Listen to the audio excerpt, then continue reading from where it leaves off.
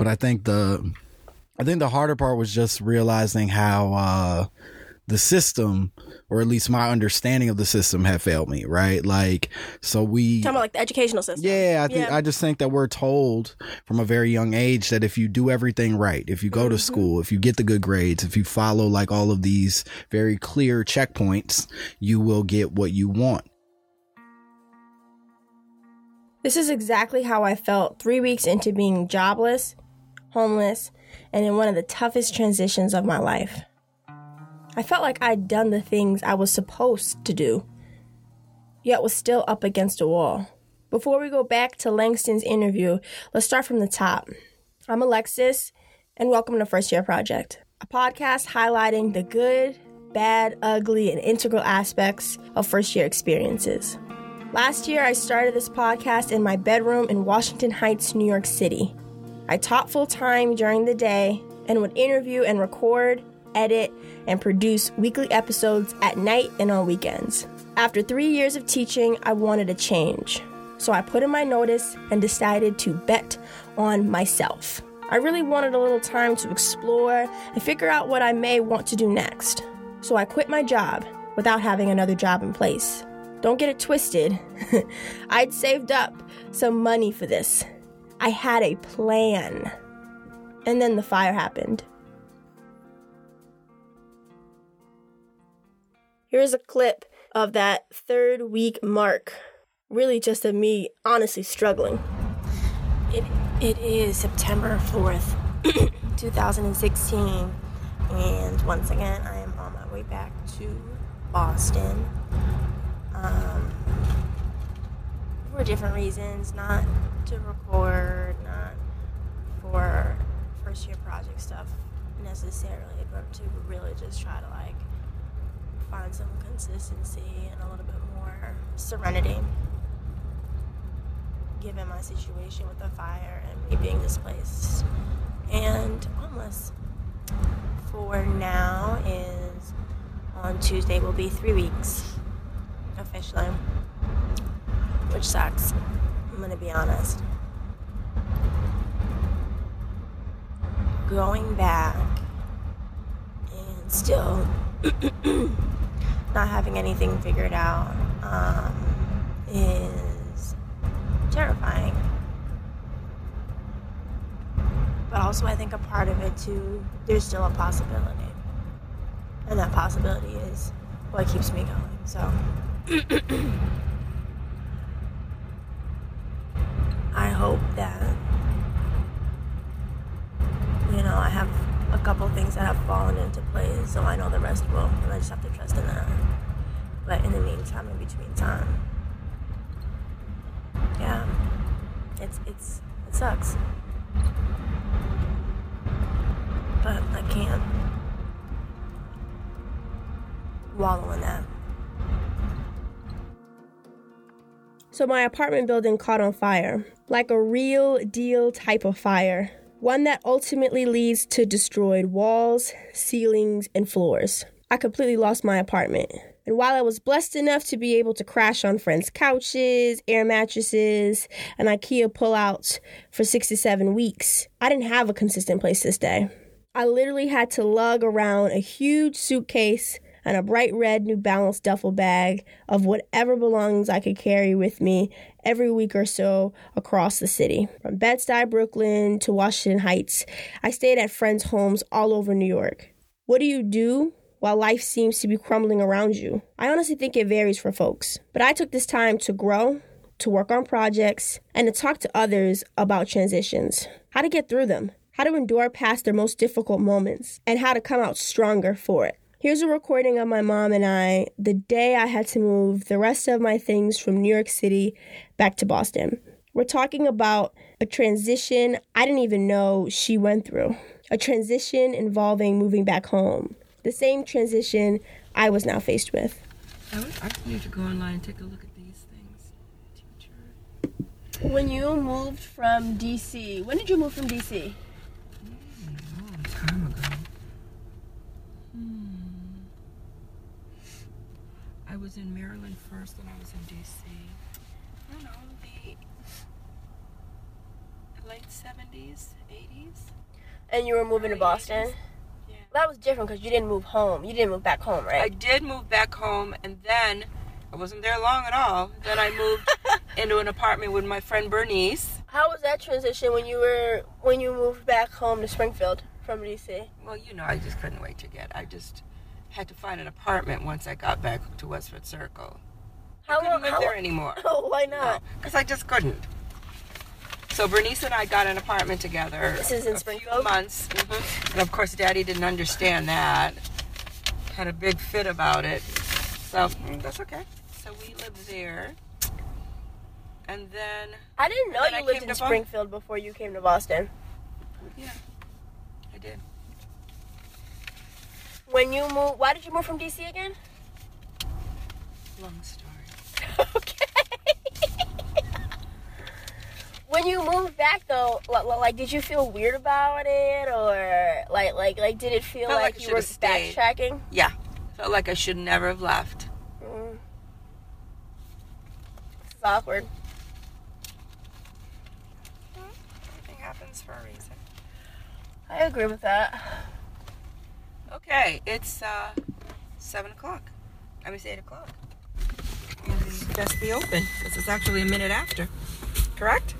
Yeah. Okay, let's go. Fun fact. My mom can be so shady and ambiguous at times. But she's right. Everything does happen for a reason. Whether you're going through a major transition or not, you will. Again and again. That's exactly what Season 2 of First Year Project is about. In addition to sharing the stories of the good, bad, and integral aspects of first-year experiences, we'll also be sharing the stories of those who have or are currently going through transitions. First up, I'd like to share Langston Kerman's story. Y'all may know him as the light-skinned dude named Jared, who dated Molly on Issa Rae's HBO series Insecure. But the first time I really met and hung out with Langston was the night before my graduation from undergrad. He was in grad school at the time. Even though my graduation was at like 6 a.m, a group of us went out and came back to kick it at a friend's place. Probably until like 3 a.m, talking trash and cracking jokes. Not a second went by that this dude Langston wasn't cracking joke after joke, having us rolling on the ground laughing. Since then, he's been a writer for Chris Rock and the 2016 Academy Awards show, along with other TV series, and has appeared on Comedy Central, IFC, HBO, and other networks. Stay tuned to hear Langston's story behind his start into comedy, tough transitions, and how being Jared on Insecure has really changed his DMs in the most interesting way. For visuals, check out firstyearproject.com, and also make sure to follow us on Twitter and Instagram, Snapchat, whatever you use. You can find us at First Year PRJ. Once again, First Year PRJ.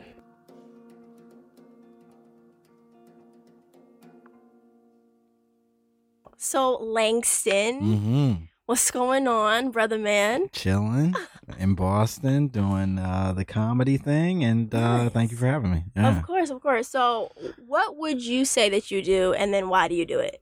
I tell jokes, I act, I write. I think I do it all because it's the closest I can come to activating like my truest self in a expression.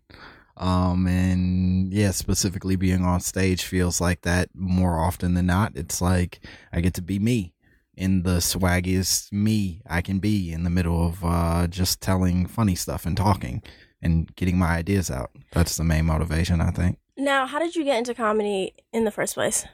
I used to write poetry, and I guess I still do write poetry, but I used to specifically do like spoken word poetry. No, sir. As like a kid in high school, and then partly through college, I would like do performance poetry and compete in slams and like travel with it. And that was my dream. I got it like tattooed on my body and shit. What? Like I really was open to this possibility of being like a slam poet. What does the tattoo say on your body? It doesn't anymore, but at the time I had like it was a play on my name and it said language on my arm, and it was like written in the cursive that was an extension from a microphone, like the cord of the microphone spelled out language. It's very embarrassing. I'm super ashamed that it ever was on me, but it, here we are, 2017.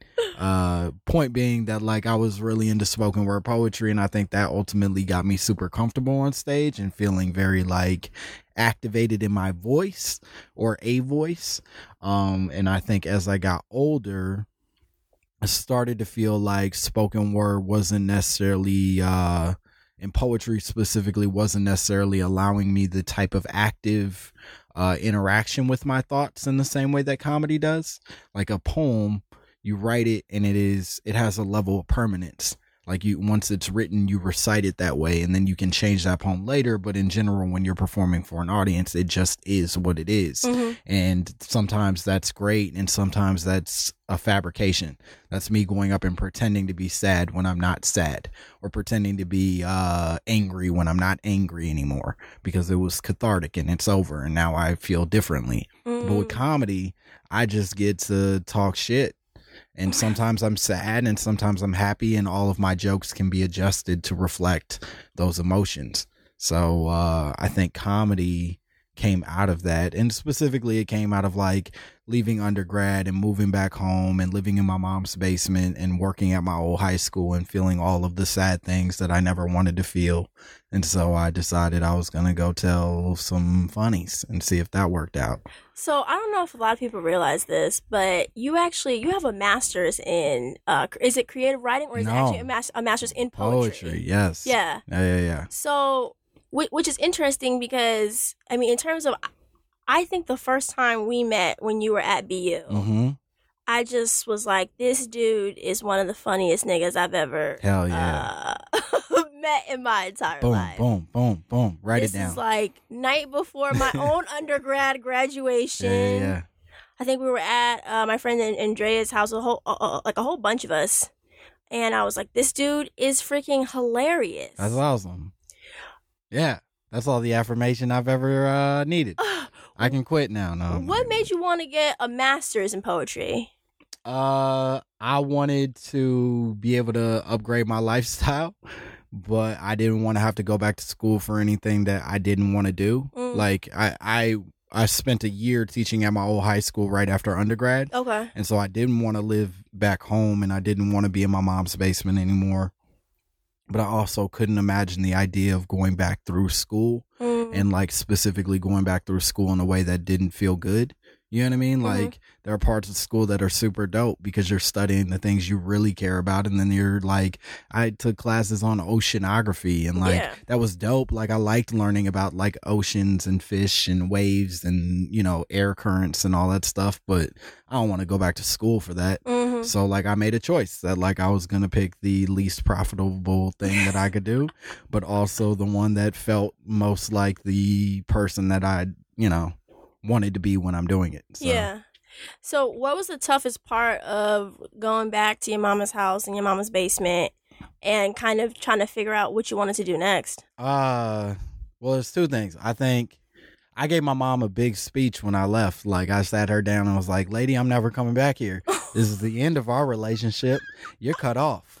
Whatever joy you've experienced. You're cut off. Whatever you've gotten out of me. And I've been wonderful to you. I've been a good son. Once this is done, I'm out. I think that, there's like this embarrassment of having to go back home. And she told me, she was like, nah, you'll be back. Like that's not how it works. Like people will come back home. They deal with, whatever that means. And so like she was right. I had to come back and I had to sort of piece it together from there. But I think the harder part was just realizing how the system, or at least my understanding of the system, had failed me, right? Like, so we talking about like the educational system. Yeah, I just think that we're told from a very young age that if you do everything right, if you go to school, if you get the good grades, if you follow like all of these very clear checkpoints, you will get what you want. And so by the time that I finished undergrad, I had very little ideas specifically of what I could do and very little resources to actually do those few things that I thought I wanted to do. And so I think it was a great motivator in a certain way for me to say, like, all right, everything I thought was supposed to work didn't. So let me try a different route. Let me just see if stand-up is a better way to do it. Because what else do I have to lose? I live with my mom. Where was Cannot emphasize that enough. I live with my mom. No, I don't. Not anymore. Where was the first place that you did stand up? Was it in Chicago or was it Yeah, it was in Chicago. I keep forgetting the name. I think it was called Doc Ryan's. It was in it's not technically Chicago. It's in a town called Forest Park, Illinois, which is adjacent to the neighborhood that I grew up in, which is Oak Park, Illinois. So they're right next to each other. It's a very like Irish working like middle class kind of town.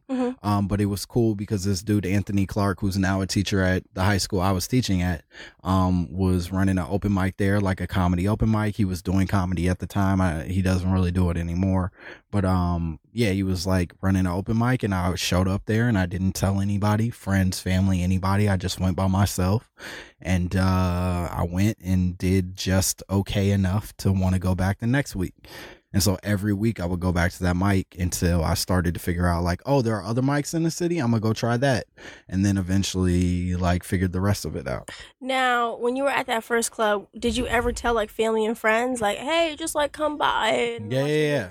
I think probably by like the 5th week of doing it, I had like built enough confidence where I was willing to tell people I was doing it. And then eventually they wanted to come just to be able to see if like I was actually doing it and actually good, and I wasn't, and very few people just like go up and are funny in the first place. But to do stand-up comedy, all you need is affirmation. We're sick in that way. So like a lot of times it's just a moment of affirmation. It's not that everybody's laughing at your jokes. It's just that we can hear one person laugh in a way that we wanted them to laugh, and that's enough for us to go back and want to fix it. And then you do it for long enough. I'm now 7 years into doing it that like most people when I'm talking laugh, and occasionally someone doesn't, and that'll keep me awake at night. But the rest of it is like, all right, I'm starting to piece it together. I'm starting to become more of the comic I want to be, and less of just one begging for laughter from strangers. What's a mistake that kind of like sticks out to you from that like first year of getting into comedy? Oh man, I think there are learned lessons in terms of like relationship building and managing some of those relationships. I think all of it is networking, and all of it is sort of like getting to know your peers. And I think there were times when I probably was investing in spaces and people that weren't necessarily healthy for my goals and didn't match my wants. What do you mean by that? I think that like if someone's working a type of room that you just know isn't beneficial to your growth, and you keep tagging along because they're cool or because they have something that you want, then that's bad management on your part. You're not thinking about yourself. You're thinking about like these tangible wants, and like, oh well, you get up every night or you get to play in actual like shows. I want to play in actual shows, so I'll tag along. And then you tag along and you do the show and you realize like, oh, I just bombed because this ain't my situation. This ain't my crowd. This isn't my circumstances. I'm not being brought into this. I'm just sort of like showing up. I think I had a few moments like that where like I remember specifically bombing super hard, getting booed by this dude in a room where it was like a 200 seat like open space at this real shitty club called the Checkerboard Lounge in Chicago. And it was this cat's birthday. He was wearing all white. Wait, I'm sorry. He wasn't. Are we talking about like an all-white suit? No. He had on like a linen outfit, all white, and a crown. He was wearing a crown and stunner shades. Was he R. Kelly? He wasn't, but easily mistakable. he just it was his birthday, and so it was supposed to be like this birthday variety kind of vibe, whatever, but it's this giant space that there were only like 12 people and 15 people, and so it's already wrong circumstances. It's on the other side of the city, so I'm driving mad far to be able to get to this place, just to be able to do like 5 minutes because the dude I was with wanted to put me on. And that's a very sweet thing that he was doing, but I knew instinctually that this wasn't the right thing for me. Yeah. And I wanted to prove something, or I wanted to be a part of it. And I think it's weird to call it a mistake just because it's a great learning experience. Like, there was a lot of growth that came out of it, so I don't necessarily look at it like that. But I went up, did the 5 minutes worth of jokes I had, and by minute 3 there was a dude in the back who wasn't even facing the stage. He was watching a basketball game at the bar in a different direction. He was just like, boo nigga, boo, boo, boo, and just kept going, and I had to like eat that while the audience continued not to laugh. And like, how you get through something like that? Boo nigga boo is aggressive. It's not only like, man, I don't like your stuff, it's like personal. Yeah, no, it's very personal. But what am I gonna do? I'm not funny enough yet to do anything. I can't out funny that. That's funny. So I laughed and finished. I wrapped up and thanked them and went about my evening. Because what else was I going to do? Dang. And I rode home real sad and pretended like it wasn't my fault. And it was. And, eventually you get better. Now, if I show up at the Checkerboard Lounge under those same circumstances, I'll either do better or I'll be smart enough not to go up at all. You know what I mean? So it's just kind of the deal. Yeah. Now, when did things really like start to fall into place? I don't know. Well, fall into place is like such a subjective thing. So it's sort of, I think the best thing that's ever happened to me was figuring out a way, and it's not figuring out sounds like I did it specifically, but like I now am under I'm now in the position that I am able to do comedy full time. That's how I make my money, is comedy and acting and writing. And that's all I really wanted. And I think that there are individual moments that happened along that path that aided or almost like sort of made it certain that I wasn't going to have to necessarily pay bills a different way for a while. But like, Chris Rock was kind enough to bring me along and let me write for him on his team for the Oscars. How did you meet Chris Rock, or how did you even get that opportunity? It's sort of it's not that long, but like I was working on a development project with someone that had worked with him in the past. And in doing that, they thought that they could get Chris to sort of take interest in the project that I was writing, and wanted him to come out to a show to see me so that he could then like make bigger decisions. And so he came out to a spot I did in Brooklyn. He saw me. He saw actually another comic that was there named Nimesh, who's very funny. Nimesh Patel, and he saw us both, and he was like, I like these kids, and nothing else really came out of it that night. Like, we kind of just chatted outside, and he was cool. And then like a few months later, he hit me up like, yo, or he didn't specifically hit me up, but the other guy hit me up, and he was like, yo, Chris wants you to write on his team. And so I got, the offer and went with it, because obviously. And so I turned it down. I was like, no, Mr. Rock, I've got a lot of teaching to do. I've got a very busy teaching schedule. No, I went with that, and it was dope. It was, it was a very like cool experience. And that was the moment at which I was able to quit my job sort of full time. But I don't think that, had I not laid the groundwork through other actions and had done a lot of other things, that would have meant a permanent leaving of education. Like, I could have easily quit and then ended up right back in the classroom in 6 months. And now it's been like a year and a half. And so I'm, every week I'm trying to hustle up new ideas and come up with new things to make sure I never have to go back. So what year was that? Like 2000. So I wrote on the 2016 team, but we started writing in I started writing in November of 2015 and probably met him in like August of 2015. And yeah, I've been, very lucky since to sort of stay busy. And that's really all you want in this industry, is like to never have like those like long month, 3 month, whatever it is, periods where no one's calling. And you hope that you're producing enough and being active enough that you give them incentive to call.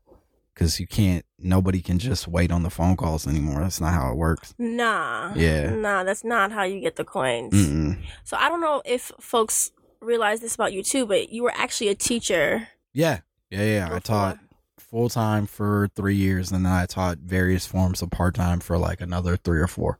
What did you teach? Writing? 9th, 11th, and 12th grade English was like my full-time position. And then when I was doing like part-time work, it was more of like I had a year where I taught like poetry. There was a few years where I worked in like after-school programming, doing like more like academic support and like tutoring. And then I've also taught for like the standardized testing people, like helping them like learn to pay me money to do marginally better on a test to still not get high enough scores to really solve their problems. Yeah. What's the funniest thing a child has ever said to you? I used to be an educator, so I know children can be hilarious. I don't know if I have like a funniest thing off the top of my head, but I think that anytime I had the pleasure of listening to the thought process of little boys and their plans for the girls that they were dating, it was a thrill for me. It just like the way that they like game and the way that they're like their whole perspective on things is so funny. What was one of their perspectives? I mean, it's the same thing we know about like kids, that they just like, it's like, yo, I'm just trying to beat Mr. Kerman. I don't even know. I don't know how to do that though. Like, how will I make her feel special so I could just beat it up? You know what I mean? Like, it's like, no, that's not, I'm not gonna like help you have sex with that little girl, man. I'm not gonna like help you talk this through. That is hilarious. Now, outside of you writing for Chris Rock, I mean, you have a nice little list of credits, bruh. I keep busy. I do all right. No, it's fine. Right. Yeah, I don't know. I see you as a writer for the upcoming Comedy Central show. Yeah, I wrote. Problematic. I wrote on the pilot. Got it. That they probably won't even use, but I was a part of like the team that developed the pilot. That was really cool. That was a fun gig. Moshe's amazing. Yeah. Appeared on Comedy Central. Yeah. IFC, the Oxygen Network, you had as like a disclaimer. Yeah, I hate that I did that, but yeah, hustling's funny when you ain't got nothing. What was the programming on the Oxygen Network? I did this show called My Crazy Love, which was produced by a very funny comic, a very great dude, Greg Barrett, who I'm a big fan of, but the network itself was putting together this show where basically people would come in and they would tell a wild love story, right? And then they would have like actors act out the the scenes of that crazy love story. So sort of like unsolved mysteries, but with love as opposed to murder and rape and disappearances and Got whatnot. it. Yeah. So, I acted. You act out these crazy love stories? There was like this lady who was like a mechanic and like thought her boyfriend was cheating on her and was like, but basically broke into his house and like destroyed everything, only to find out that it was his cousin the whole time that he was like spending time with. And I played the dude and like whatever. It was something. It was something at the time. Last but not least, you have it written down on your website as that one. I'm sorry, one of the light-skinned dudes on Issa Rae's HBO series Insecure. Yeah. So how did that come about? I was very fortunate to have met Prentice Penny, who is the producer, is the showrunner for that show. About a year, not maybe a year, 6 months before he got the showrunner gig. And the auditions came around, and I auditioned and got in contact with him. It was like, yo, I'm auditioning, just wanted to give you a heads up. And they liked it, and they let me do it, which is really crazy that they would do that. And I had no sense of what my role in the show was going to be, and it ended up being much more substantial than I ever expected. Not that I'm like, the main character by any means, but it's just sort of like I very much anticipated being in the pilot and then never again. And then I ended up being in a bunch of it. Yeah. Which was really cool. But, it's one of those things where it was a mix of being the right fit for what they needed, and also, having enough relationships that, you can stay communicative and active and be a part of it. So that show is amazing. And I knew it was going to be amazing before. I didn't realize, I guess, how amazing it was going to be. And it's funny because like when Yvonne Orji, who I also interviewed on Friendship Project, but Molly in the show, when she found out that you were fluid sexually. Or bisexual. Jared is. For sure. I always say Jared is. What was funny is like I would hit up folks that we both know. I'd be like, dang, did you see that episode? Langston's bi. That's crazy. Yeah, no, Langston's not. Langston's pretending. And that's been quite a thrill to explain to everyone I know from that experience. Do you have any friends of yours who obviously watch the show who just automatically are like Langston, and everybody? Nobody separates the character, and that's normal. I'm sure that's the thing. I think until you become like, number one, I know where like my acting range is, and like I feel like I did well with the show, but it's not like I'm not Denzel. You know what I mean? Like, you watch Malcolm X and you're like, God damn, Malcolm X is wilding. Like, oh shit, they killed Malcolm. And like, you don't think it's Denzel. And like, I'm not Denzel. So it's like, this is the one thing they've seen me do on TV. And so Langston did this. I get it. I'm not mad at anyone for it. But, the hope is that you get good enough at the art that like, they no longer feel like this immediate association with just that character. It's like you get to be whoever you're pretending to be, and then separate your own life from that experience. True. Yeah. Now, another thing that I remember distinctly, and I'm not 100% sure why, is there any reason in particular why they made your character work from Enterprise, like at Enterprise? Like, it was I think there was like a scene with the Enterprise logo in the background and everything. No, I think they just wanted him to have a regular job. And one that sort of matched his credentials. He didn't go to college. He didn't sort of have any, super worldly experiences necessarily, although he was, I think, a very socially intelligent person. So he worked at Enterprise because he was good with people, and like, he wasn't a scrub. He was a manager at Enterprise, but he also wasn't like popping. Yeah. And they needed that contrast. And I think in a lot of ways, in terms of like Molly's character, who very much was popping in terms of like the way the world sees her. She's a lawyer. She's, got it all. Everybody thinks she's cool and can talk to all these people. But then when it breaks down to social intelligence and emotional intelligence, she might be one of the weakest people on the show. Yeah. You know what I mean? So it sort of became a very, I think, nice contrast. I assume in the writer's room. I'm not a part of the writer's room, but you can feel it, where it's like, this feels like two people who are sort of butting heads for all the wrong reasons, but in a very entertaining way. Yeah. Yeah. Now, what's a major transition that you had to get through to kind of get where you are currently?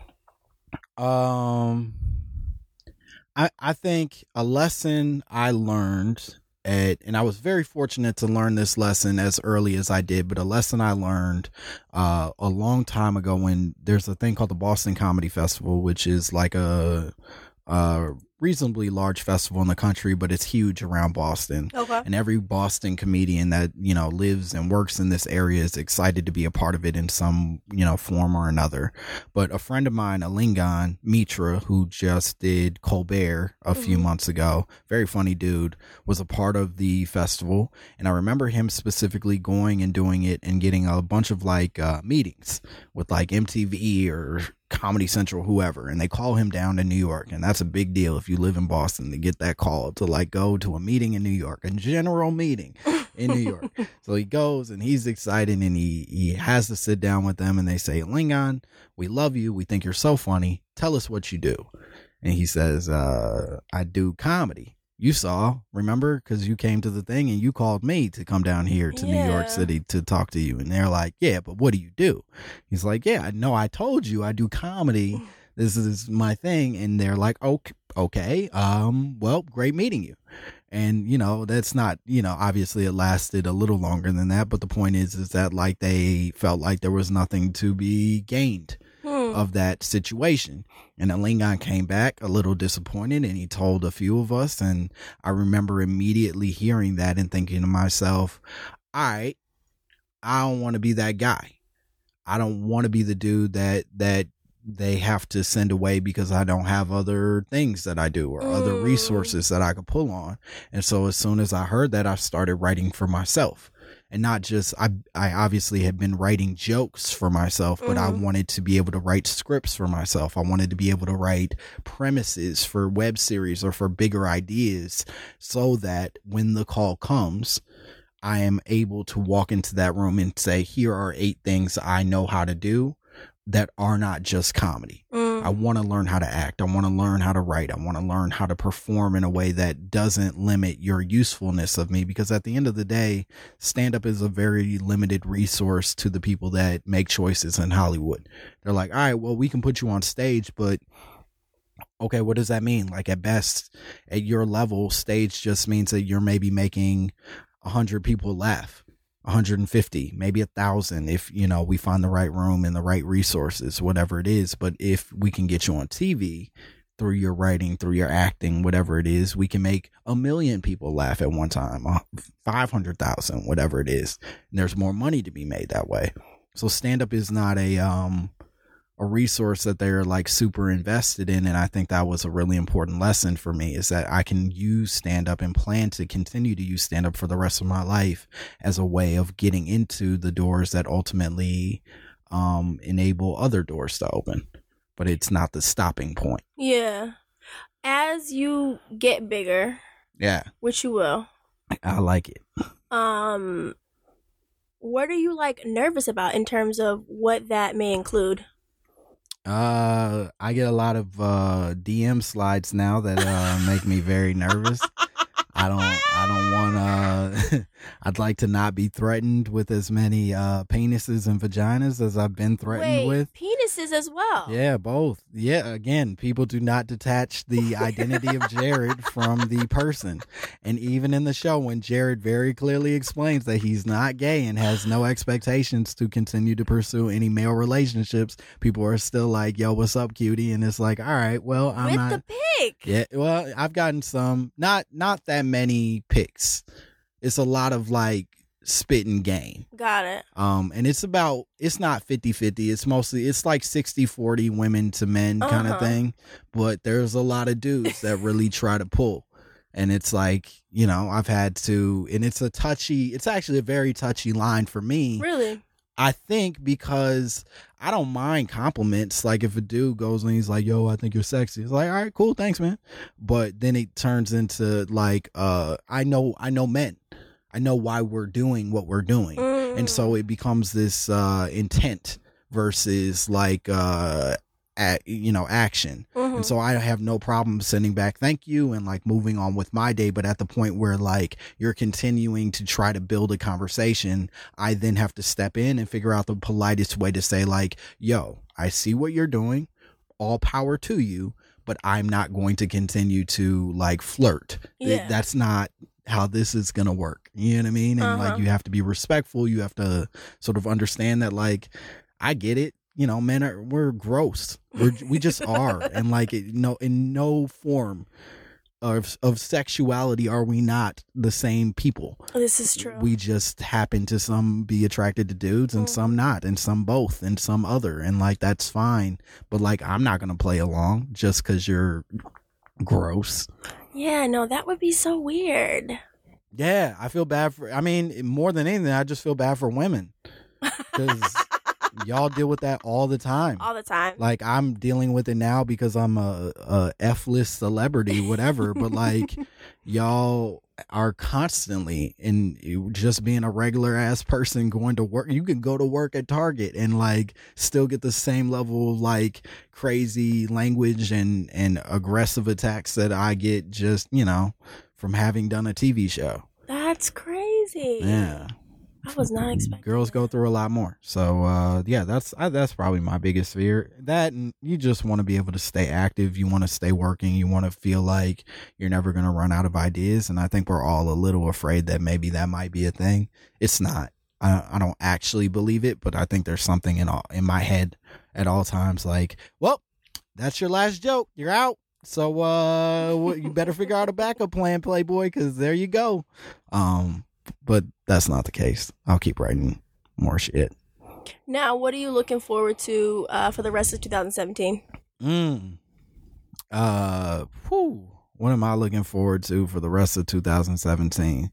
I think a lot of cool stuff. There's so many TV shows I want to see and hanging out I want to do. But I think for my career, I just want to do more, which feels very vague and like sort of bullshitty. But I think, right now I'm probably like out most nights doing comedy. And what I really want to push to is doing it like multiple times a night. And like, I want to be able to travel to states I've never been to and get into clubs I've never really been in. And like, I'd love to get stronger in terms of like some of my performance as an actor and really like stretch those muscles. And I'd like to see some of the writing I've been working on take form in like actual television, so that it's my thing that I'm performing in and not just somebody else's.